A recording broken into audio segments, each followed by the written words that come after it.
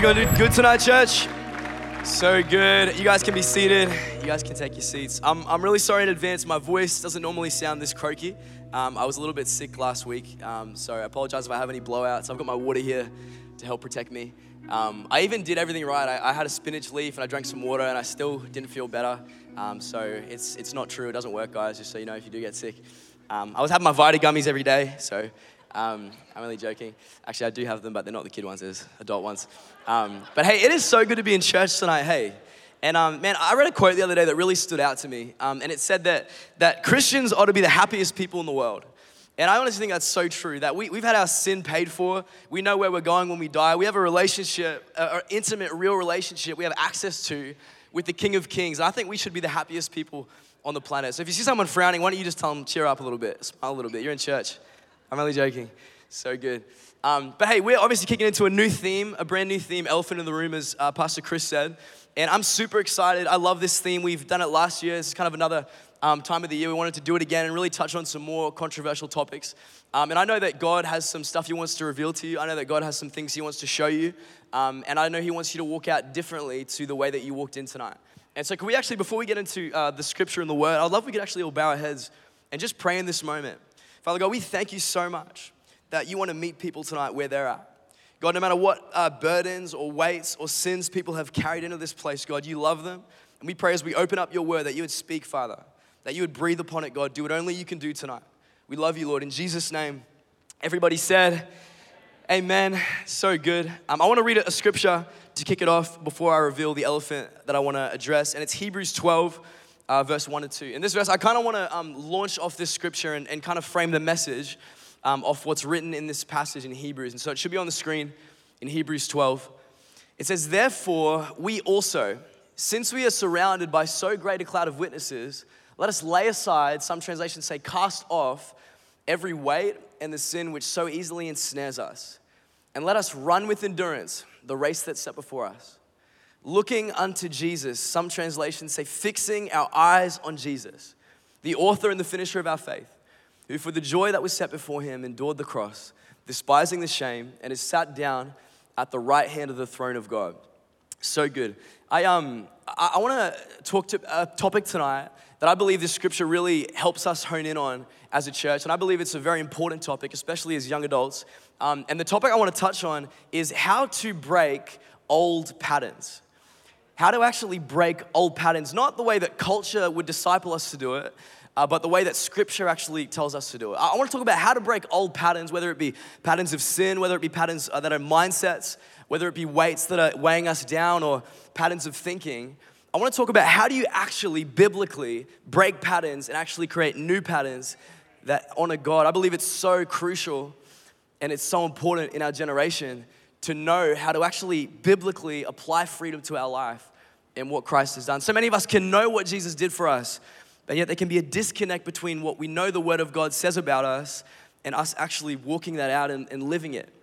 It can be a disconnect very often, and I believe this scripture has a lot of valuable stuff we can unpack together tonight, which will be cool. I remember one time I was chatting to an older lady in the faith, and she had walked with the Lord for a long time, and she told me a story about how she used to go out and feed homeless people. She was like a prayer warrior. She used to go out and feed homeless people. If you don't know, Trent and Shani Wilcox actually run like a homeless feeding thing. You should do it. It's really cool. You should actually hit them up about it. But they actually would go out and feed homeless people as part of their ministry. And she told me, one time she saw this man, kind of an older gentleman, sitting on the ground who they were giving food to. She said, hey, would you like some food? And this older gentleman, he looked at him and he said, I used to want to be like you. He said, I used to want to be exactly like you guys and do exactly what you're doing. I wanted to be in ministry, he said. And she asked him, like, what caused you to be on the street? What changed so that you're not doing that anymore? And he said, I would have done it if it wasn't for the bottle. He said, I couldn't put down the bottle. And he kept saying to them, it was the bottle, it was the bottle, it was the bottle. He said, I would have done so many great things for God, but I couldn't put down the bottle. And when I heard that story, it broke my heart, not just for that man who was experiencing physical poverty, but because we have so many people, even Christians, who are actually walking around with patterns, old patterns of thinking, old patterns of sin in our life that are not going to lead you to physical poverty. They're actually going to lead you to spiritual poverty, something so much worse. And so I want to unpack that tonight. We got to know there's an enemy who has a desire to devour us. There's an enemy, a devil, the Bible says, an accuser who actually has an agenda to side rail God's plan for your life. We know that God has an incredible plan for our life. That's absolutely true. But the enemy also has dark plans for your life to try to distract you, discourage you, and dissuade you from the purpose of God for your life. And so we need to know how to combat these things. Temptations, distractions, weights, things that mislead us. And the question I have today is, how do you actually break old patterns biblically? And not just in a way that's a short-term fix, but long-term, how do you walk in freedom? And so I want to look at that tonight. The Romans 12:2 says, be transformed by the renewing of your mind, not conformed to the pattern of this world. And so whether you realize it or not, every single one of us, you're always becoming someone. And so every day when you wake up, the decisions you make, the people you spend time with, the micro patterns, as it were, in your life, all add up and actually develop a huge part of your character. And so it's not a question of do you have patterns in your life? The question is, are the patterns that you have in your life drawing you into the image of Christ, or are they drawing you away from the things of God? That's the question. It's not, are you being formed? It's, who are you being formed into? You don't get to check out one day and say, I'm just gonna, not progress or decline in my faith. You're always being formed, transformed or conformed into the image. We live in a world that is so hung up on this ideal of freedom. We live in a world that's so caught up on this. We shout freedom from the rooftops. Freedom to make my own decisions and freedom to do what I want to do and to feel what I want to feel. And if you look at the stats in our world today, we don't have a world that's very free. We say things like we want freedom and we want the decision to do what we want to do and love how I want to love and live how I want to live. And whilst our world professes freedom, our world is in its pursuit for freedom has ended up being slaves. And so I want to read some statistics about our world today, some of the most common patterns that our generation is caught up in. First one is suicide rates. That suicide is the main cause, the number one cause for death in Australians 15 to 44 years old. Anxiety is the most common mental illness in the USA. Divorce rates are currently around 50% in America, around 50%. So it's like flip a coin, and that's basically your odds at getting a divorce statistically. Couples living, I found this very interesting. Couples living together and having sex before marriage, the chance of them having a divorce, it doesn't only increase a little bit, it actually doubles. And it makes a lot of sense when you think about it, is that if you don't honor the covenant before you're in it, you won't honor the covenant when you're in it and you're actually choosing to be committed to someone. And can I just tell you tonight, when it comes to sex and sexuality, God is not holding out on you. God is not holding out and wanting to kill your joy and your fun with those things. God actually, I know nothing about cars, Pastor Caleb. I know literally nothing. I have a 96 Corolla. I really should know more because it breaks down sometimes. I know nothing about cars, but if my mechanic, he could probably sell me anything, my mechanic. I'll just be like, okay, just sure. He could tell me it's torn its rotator cuff and I'll probably pay for it. But, excuse me. But if the guy who created the 96 Corolla, if he came up to me and he said, hey, you need to actually do this differently, I would, in a heartbeat, I would do what he said because he literally created the car, or the team that created the car.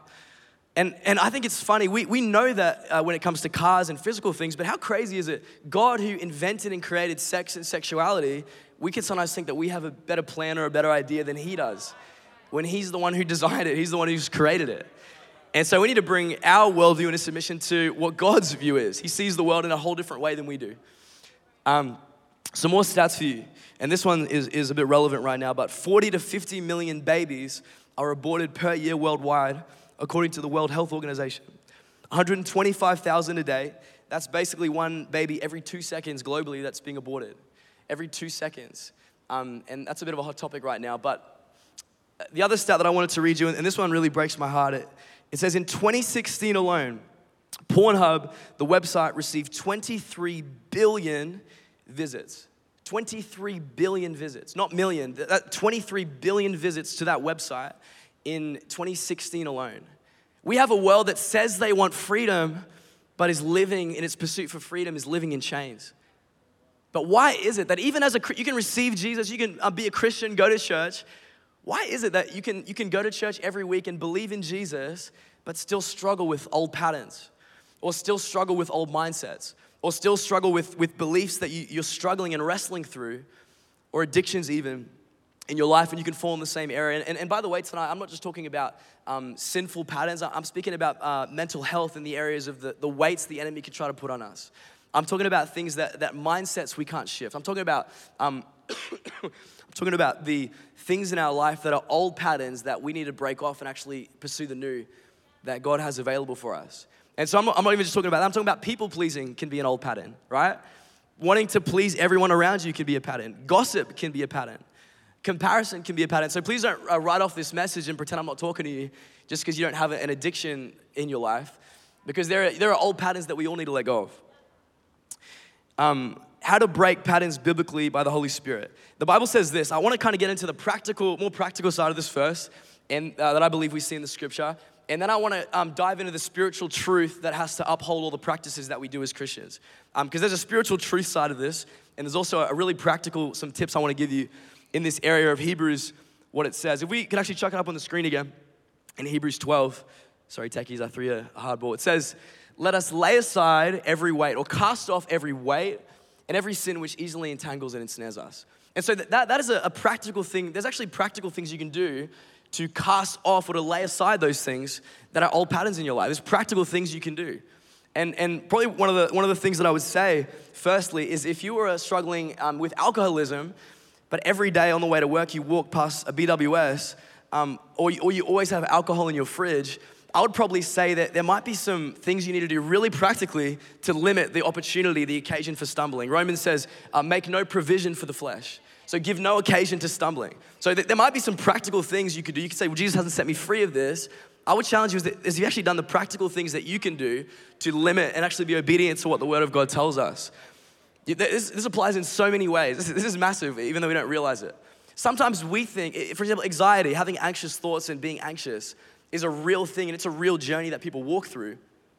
But I wonder sometimes if the pattern of anxious thoughts and the pattern of anxious thinking that we have, we might say, I'm diagnosed with anxiety or I have it. I actually wonder what micro patterns may have led to that broader pattern. Because I guarantee there are some times when big patterns like that we put labels on could actually be broken down into a series of smaller patterns where we started to compromise in thinking sometimes, or maybe we started to even just have disciplines that weren't right for us. I'm not saying it's always the case, but there might be some really practical micro patterns that if you shifted would probably cause less occasion for you to stumble in that area. For example, if you start your day on social media and you don't open your word and you don't spend time in prayer, I would say there are probably some really practical things you could do in filling up on the word of God and the presence of God to actually know the truth about you and to cast your cares on God. And so there's often a series of micro patterns underneath a larger pattern that we would be quick to label or say is a big problem. If you're feeling depressed, again, that's a real journey that people go on. And I'm so sorry if you feel depressed in this place.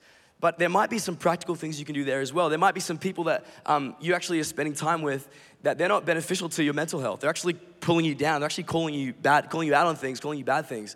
There might be some really practical things like getting a life group, or like getting some people in your world who are gonna call out the best in you, or getting some accountability around your world who could actually really encourage you, uplift you, pray for you, edify you. There's often really practical things that we can also do to lay aside and to cast these things off. Relationship purity is another one. Relationship purity, I'm going there. Being pure in a relationship and sexually faithful in terms of abstaining when you're dating, if I could just be real specific, if you're always spending time alone together late at night and you're always in a room together and you hang out for extended periods of time, there could be some things there really practically you could do to put boundaries in place so that you might not be tempted to stumble. It's fleeing sexual immorality at every chance and every turn. There might be some real practical things you can do, like getting accountability around your world. If it's pornography, which is, as we just read, is an epidemic right now, 23 billion visits to that website in 2016 alone. If you're struggling in this place, there might be some really practical things, for example, like telling someone and saying, I actually need you to pray for me and uphold me in this area. Or I need you to keep me accountable in this area of my life right now. Or saying, hey, my phone is actually causing me to stumble. And so there might be some really practical like apps or softwares or things that you might actually need to do to limit the chances for stumbling. And again, this is more the practical side of things. I'm not saying this is the only way to do it. I just want to offer you some thoughts around how to actually cast off these things that can weigh us down and can hinder us. Now, the second part of this verse that I love is that it says, cast off those things. Now, what that tells me is regardless of what your dysfunction or your pattern is, if you can throw it off, it means it's not a part of your identity. If you can throw it off, it means if you're in Christ, it's actually not who you are. The Bible wouldn't say cast it off, throw it away, if it was literally attached to you as who you are. But when you're in Christ, sin, the flesh is cut off from your life, and you can walk it in freedom. And I think we got to be so careful in our day and age where we start to be quick to attach our identity to our specific dysfunction or our specific patterns. And I think we're so quick to do this nowadays. We attach our identity and our value to what we struggle with, don't we? And it's like we say things like, and I'm not belittling you if you're struggling in this way, but we say things like, I am depressed. I'm always gonna be depressed. This is just who I am. I'm an anxious person. it's my anxiety. To the point where we can get possessive over our old patterns and our dysfunction. And people can you can say, man, I believe you can get free from this. I believe it might be a journey, but people get offended at that because they think that you're calling out who they are, but not realizing if you can throw it off, it's not your identity. The Bible says you have a truer identity in Christ. And we say things like, this is who I am, and it's all I'll ever struggle with. Can I tell you what we really should say is, you should say this: I am a child of God who's loved by Him, who has been paid for by His blood, who is currently in this season struggling and journeying through this. But I have faith that God is able to do far above what I expect, what I think, or what I imagine. Do you see that the shift between being possessive about your dysfunction or being possessive about the God who possesses you? This is so crucial. It's so practical as well. It's so crucial. There's the Bible, prayer, all these things we can do practically, which are so important. I need to drink some water. It's sparkling. How good is that? Bit fancy. Sinful patterns when you're in Christ are not your truest identity. It can be part of your journey, but they're not who you are. We get attached to it so many times. My Bible says that greater is He that is in me than he that's in the world. Greater is He that is in me. In other words, you might have a lot of stuff on you, but it's not in you when you're in Christ. That God has actually has cut off the things of the flesh. You can walk in freedom. It's not to say you'll never make a mistake or sin again, but it's to say that your truest identity, at the core of who you are, is not your dysfunction. It's who you are loved by. Jesus says, it is finished. I really want to, before I move into the more spiritual truth that we need to apprehend in this, I've been really practical so far, but I want to highlight another scripture I think is really important. In 2 Corinthians 7, verse 10, we'll read it, it's on the screen. It says this: for godly sorrow produces repentance. Repentance being changing your mind or turning a different direction, which is what you want when you want to break a pattern. It says, godly sorrow produces repentance leading to salvation, not to be regretted. But catch this, the sorrow of the world produces death. The sorrow of the world produces death, which is the very same thing that the wages of sin is, right? The wages of sin is death. And so there's two sorrows, and for the longest time, I would just brush over the scripture and kind of ignore it, if I'm honest with you. But upon preparing for this message, I've done a little bit of research into what a lot of scholars believe this verse really is talking about. Basically, there's two kinds of sorrow, it says. There's godly sorrow and there's worldly sorrow. And so let me explain to you what worldly sorrow would look like. Chetty, if Chetty robbed a bank, let's say, I'm not prophesying this.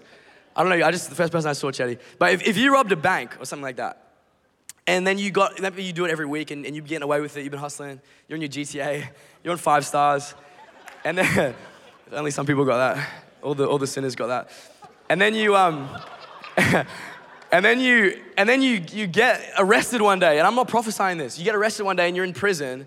If Chetty was to sit down in prison and say, man, I feel so sad that I'm in prison right now. I feel so sad because I'm not gonna be able to get any more money. I feel so sad because I'm not gonna be able to continue to live this life I'm living. My quality of life's gonna go down. That's worldly sorrow, right? Because what he's doing is, he's not sorry for the people, he's sorry that he got caught.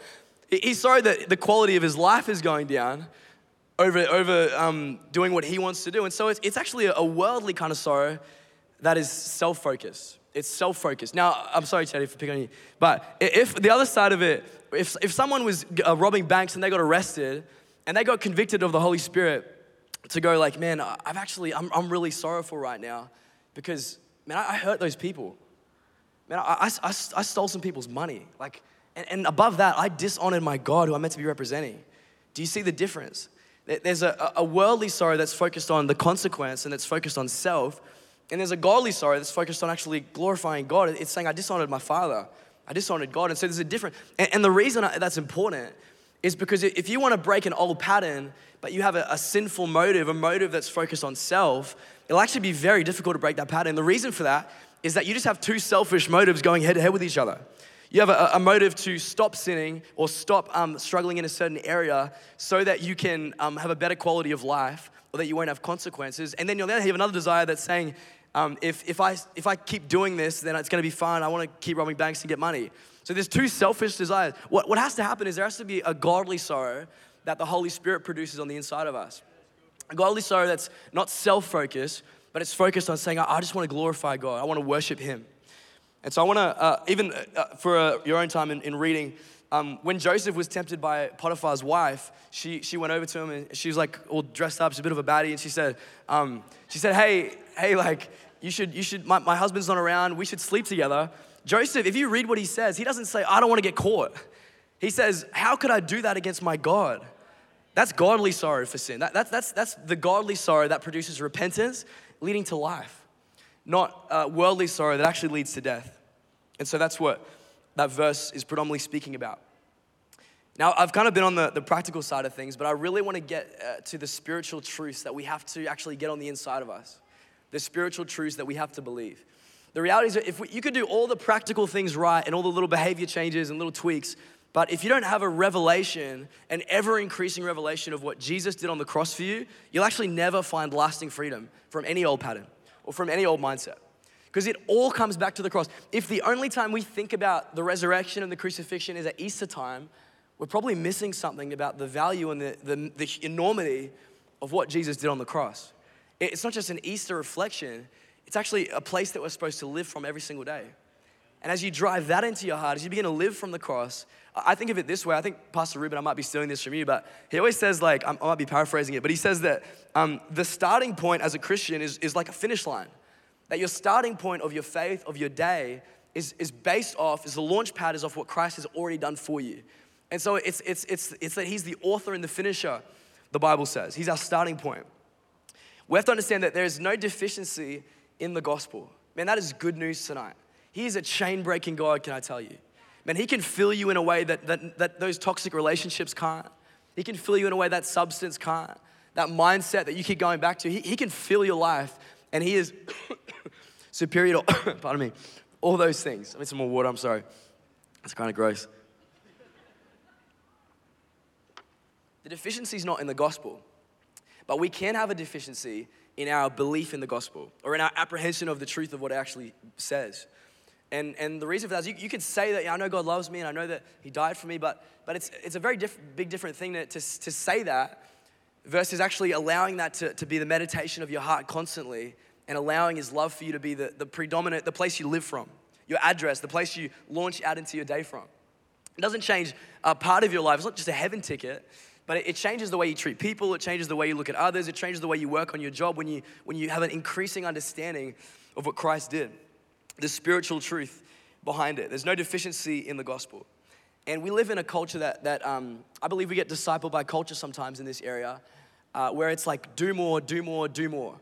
If you want to break old patterns, you need to just keep grinding. You need to wake up early. You need to pray for 4 hours a day. You need to read. You need to memorize the whole Bible in a week. You need to do all these things, or we get like a list of things. Like, if I just do these things, then I'll never struggle with this mindset again. Or I'll never struggle with this temptation again. And we kind of make a list of like, if I just do these things. But there's a verse that's said, I forget where it is to be honest, but it says, the goodness of God leads people to repentance. The goodness of God leads people to repentance. Now, it doesn't say that the goodness of you and the goodness of me leads people to repentance. The reality is our goodness, no matter how good we do or how many Christian boxes we tick, it won't lead to repentance in your life. Beholding the goodness of God and allowing that to transform your heart is actually what does it. That's why prayer, that's why the Bible, that's why church, life group, those things are so important. It's not because they're the end goal. They're just some means and some ways we can behold Jesus Christ, the one who's more beautiful, more powerful than any other temptation, pattern, relationship, mindset, and anything. And so the gospel has to be a meditation. Christ has to be a meditation in our heart. To fix our eye. I love that translation. It says, fix your eyes on Jesus and on the cross. So it begs the question, if there isn't freedom in your life in a certain area, it could be that you maybe are missing some of the weight and some of the value of what he did for you and actually struggling to believe it. It begs the question, there could be actually a facet of God you're not seeing yet if you keep going to other places to try to get fulfillment. There might be a facet, and I believe, man, I believe that the gospel's not outdated. I really believe that if you fix your eyes on Jesus for long enough, if every day you fix your eyes on Jesus and you make your life about worshiping him, not just about, can I just say, the enemy would love for you to make your life about just doing this and not doing that, like a task list. But God makes your life about, and Jesus wants it to be a relationship. Not just a task list of things to do or things to not do. That doesn't change anything, but it's a relationship. It's a heart change that we need that comes from beholding the goodness of God, the goodness of Christ. It's fixing your eyes on Jesus. And so there's a battle. But the battle is not just to change behaviors when you want to break an old pattern and establish new ones. The battle is to fix your eyes on Jesus. Not to have Jesus in your periphery, not to have Jesus kind of on the side when you need something, but to fix your eyes on Jesus, the one who actually sets us free of sin, the one who actually sets us free of the mindsets that we struggle with, the one who forgives us. I heard someone say it this way, it's not about trying harder, it's about sinking deeper. And one man, his name is Thomas Chalmers, and he wrote quite a lot on the subject of kind of breaking patterns and how to change. He's from the 1700s, I believe. He's a Scottish minister. And he wrote this quote that just blew me away when I read it. He says, it'll be on the screen as well. I thought it was worth the screen. Any minute now. Thank you, Lord. Thomas Chalmers. Oh, it's behind me. Oh my goodness, that's embarrassing. How good's that? Thank you, Chloe, I think you said that. I was gonna be there for like 5 minutes. Like, come on guys, get with it. Sorry, techies. Say with me.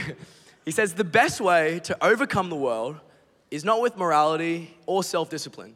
He says, Christians overcome the world by seeing, in other words, fixing their eyes on the beauty and the excellence of Christ. They overcome the world by seeing something more attractive than the world, Christ. And that's what Christian maturing, what it means is the author and the finisher. It's a constant, there's a battle, but the arena that you battle in isn't to change your behaviors or to just do a bunch of practical things. I gave you those things because they're important as well. But the primary battle is actually a battle for your heart's affection. It's a battle for your heart's devotion. He basically also writes in some other quotes, he says that at the end of the day, he says basically your heart always will desire something. He says you actually can't change that. Our hearts always desire something. We're attracted to different things or temptations or mindsets or patterns that we have like a proclivity to. He says your heart always desires those things. You can't change that. He says what you can do is you can change what its affection is. What you can do is you can change the object of your heart's affection. You can't change its desire to worship. We're wired up as human beings to worship and to give our hearts to something. The question is who or what will you give your heart to chiefly? Who or what will you mostly, predominantly give your heart to? You overcome the world by seeing something more attractive than the world. That weights, sins. When we know Christ's love for us in a deeper way, in an ever-growing way, man, it eclipses all of those things. It has an eclipsing effect. God's love just has this effect where all the other things just kind of seem that they lose value, they lose importance when we fully see him as he is. When we behold the goodness of God. Man, that's the battle, isn't it? To behold the goodness of God every day. To fix your eyes on Jesus, not to just change to think harder or work harder or try harder. I want to preach to someone that's, maybe you feel like you failed 1,000 times to break that addiction. Or maybe you feel like you've tried so hard to lift off that mindset or that weight or that particular thing you keep going back to. Or even that comparison that you keep entertaining. That you're not good enough or that you don't have value. All these are just old patterns that we have, but they're all solved when you behold the goodness of God. They're all solved when you continually meditate and set before your face the beauty of Christ. It's in him, he's our answer. You say, I failed again and I failed again and I can't keep picking myself up like this, right? I've been battling with this pattern for so long in my whole life and I feel like my sins are just so deep right now. I've got to keep working harder. I've got to keep trying harder. That's not what Jesus says. He says, come receive my grace. He says, come receive my mercy. He says, come receive my forgiveness. And when you receive that mercy, when you receive that grace, when you receive that forgiveness, he begins to change your heart. When you begin to fix your eyes on Jesus, friend, he begins to change your heart from the inside out. not from behavior to your heart, not from the outside in, but from the inside out when you behold the beauty of Christ. You know what's so cool is that verse, if we could actually get it up one more time, and the latter end of the verse in Hebrews, sort of there, is it? Okay. It says, for the joy that was set before him, he endured the cross, despising the shame, and is sat down at the right hand of the throne of God. Man, do you know that when it comes to overcoming patterns, we need a greater joy in Jesus than the things we go to? But do you know what enabled Jesus to and what basically drove him to the cross was he had a joy, it says. It says there was a joy before him. There was something that Jesus was fixing his eyes on. And you know, it wasn't just that he'd get it through with it, there's no more pain. It wasn't just that, okay, like I'm done here, I can go back to heaven with my Father, we can hang out and have a party in heaven. Like, it wasn't that. I believe the joy that was set before him, the thing that he kept his eyes, he fixed his eyes on was you. I believe the thing that he fixed his eyes on was me. It was us. It was because he loved us. Like Pastor Chris Ensby said, it's that he loved us so much. He loved us enough to give up those things that he had. That he gave up the joy that he had, and he took our sorrow upon himself. That he gave up the fullness that he had, and he traded it for our gaps and our mistakes and our emptiness. Make no mistake, God didn't die for the you that has it all together that you show on a Sunday, okay? He died for the you that was messed up. He died for the you that was lost in your sins and in your brokenness, in your mistakes. And he wants to actually offer you grace and freedom tonight. In a few minutes, we're gonna get some people down the front, and I believe there's a moment where we're gonna lay hands on some people and just pray as the band worships that some old patterns are gonna begin to give way. That the Holy Spirit, the Bible says where the Spirit of the Lord is, there is freedom. I believe that, man, that God wants to bring some freedom to some people's lives right now. He wants to begin to reveal to you a new view of his heart. Imagine if this week you woke up and you were just so excited to spend time in his presence with him. Imagine if this week you weren't even thinking about, you weren't sin conscious thinking about what I can't do this week, but you were just so caught up on the fact that God loves you. Imagine if you weren't caught up on like, oh, I'm still struggling with this mindset I've been struggling with for so long, and this person keeps annoying me. But you were just so, man, I just want to read the Bible. I just want to pray because I just love Jesus and I'm so thankful for him. Wouldn't that be amazing? Do you know, that doesn't have to be a figment of your imagination. That can be a reality that you live in. To be so in love with God, to be so just beholding his goodness. That's what the Christian life's about. It's not about just suppressing old behaviors. It's about embracing the one who loved us despite our mistakes and all of our worst sins. He just, without blemish, yet he took all of our sins upon himself. We deserved it, but he took the punishment. He says, it is finished. It is finished. If I was trying to inspire a movement, like Jesus was trying to get the disciples after this moment to, make a difference in their world, it seems a little funny to say it is finished. But what actually the gospel is, it means good news. It's good news that the battle's won. That even the word evangelism means good news. Evangelion, the word means. It means it's literally like proclaiming a victory that's already been achieved. The fight is to walk out that victory and actually apply it in your life. I've talked for too long. We need to get into some prayer time and some ministry time. I believe the Spirit of the Lord is in this place, and he's gonna begin to put some new patterns of worship in your life. I believe as we begin, actually let's all be upstanding in this moment. I believe he's gonna build some new patterns of worship, some new wells of joy in him. That your life won't be about just do's and don'ts. It'll be about just spending time with the Savior, the one who sets us free. Come on, so I want to put an altar call out in this moment. I believe God wants to meet you. We have pastors and leaders ready to pray for you in this moment. And so if you have an old pattern that you say, tonight, I need to let go of this thing. Tonight, I need to actually receive God's empowering grace, the Holy Spirit to fall upon me. I need God to help me to live not just practically free, but to truly believe the words, it is finished. And so if you're in this place and that's you, I believe God wants to meet you in this room tonight on this altar. So I want to count to 3, and if that's you, we're going to begin to worship, and I just encourage you to step out of your seat. Might be a pattern of thinking, an addiction, I don't know what it is. It could be anything. But you say, I want to leave that tonight. I want God to establish new patterns in my life. If that's you, on the count of 3, I want you to come down the front. 1, 2, 3. Come on, if that's you, there's no shame tonight. If you want prayer, step out of your seat. The band's going to begin to sing. Come on. So good. Hey, God's moving in this place. Hey, real quick, if you actually, I've been talking a lot about Jesus and about this whole God thing, this whole church thing. And I just, before I close tonight, I just want to make an opportunity. Maybe you've never actually made a decision to follow Jesus for yourself. Can I tell you, it's the greatest decision you could ever make in your life. When you make that decision, the Bible says that you're a new creation, that God actually comes into your life, that he forgives every sin, every mistake.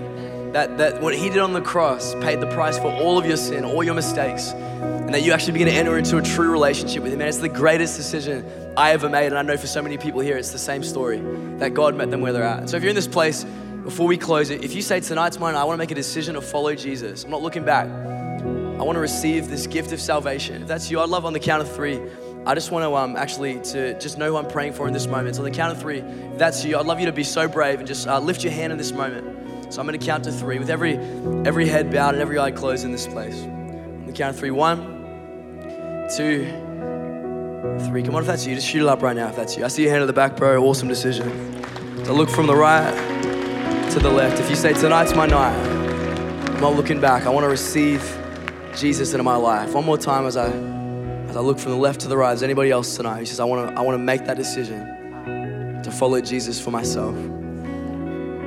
Awesome. Father God, we thank you for that decision that was made. God, we thank you that you left the 99 to go for the one, Lord. That you loved us so much, that you saved us from our sins, our mistakes, our wrongdoings. Not just from an old way of life, God, but you've got a new plan for our life now.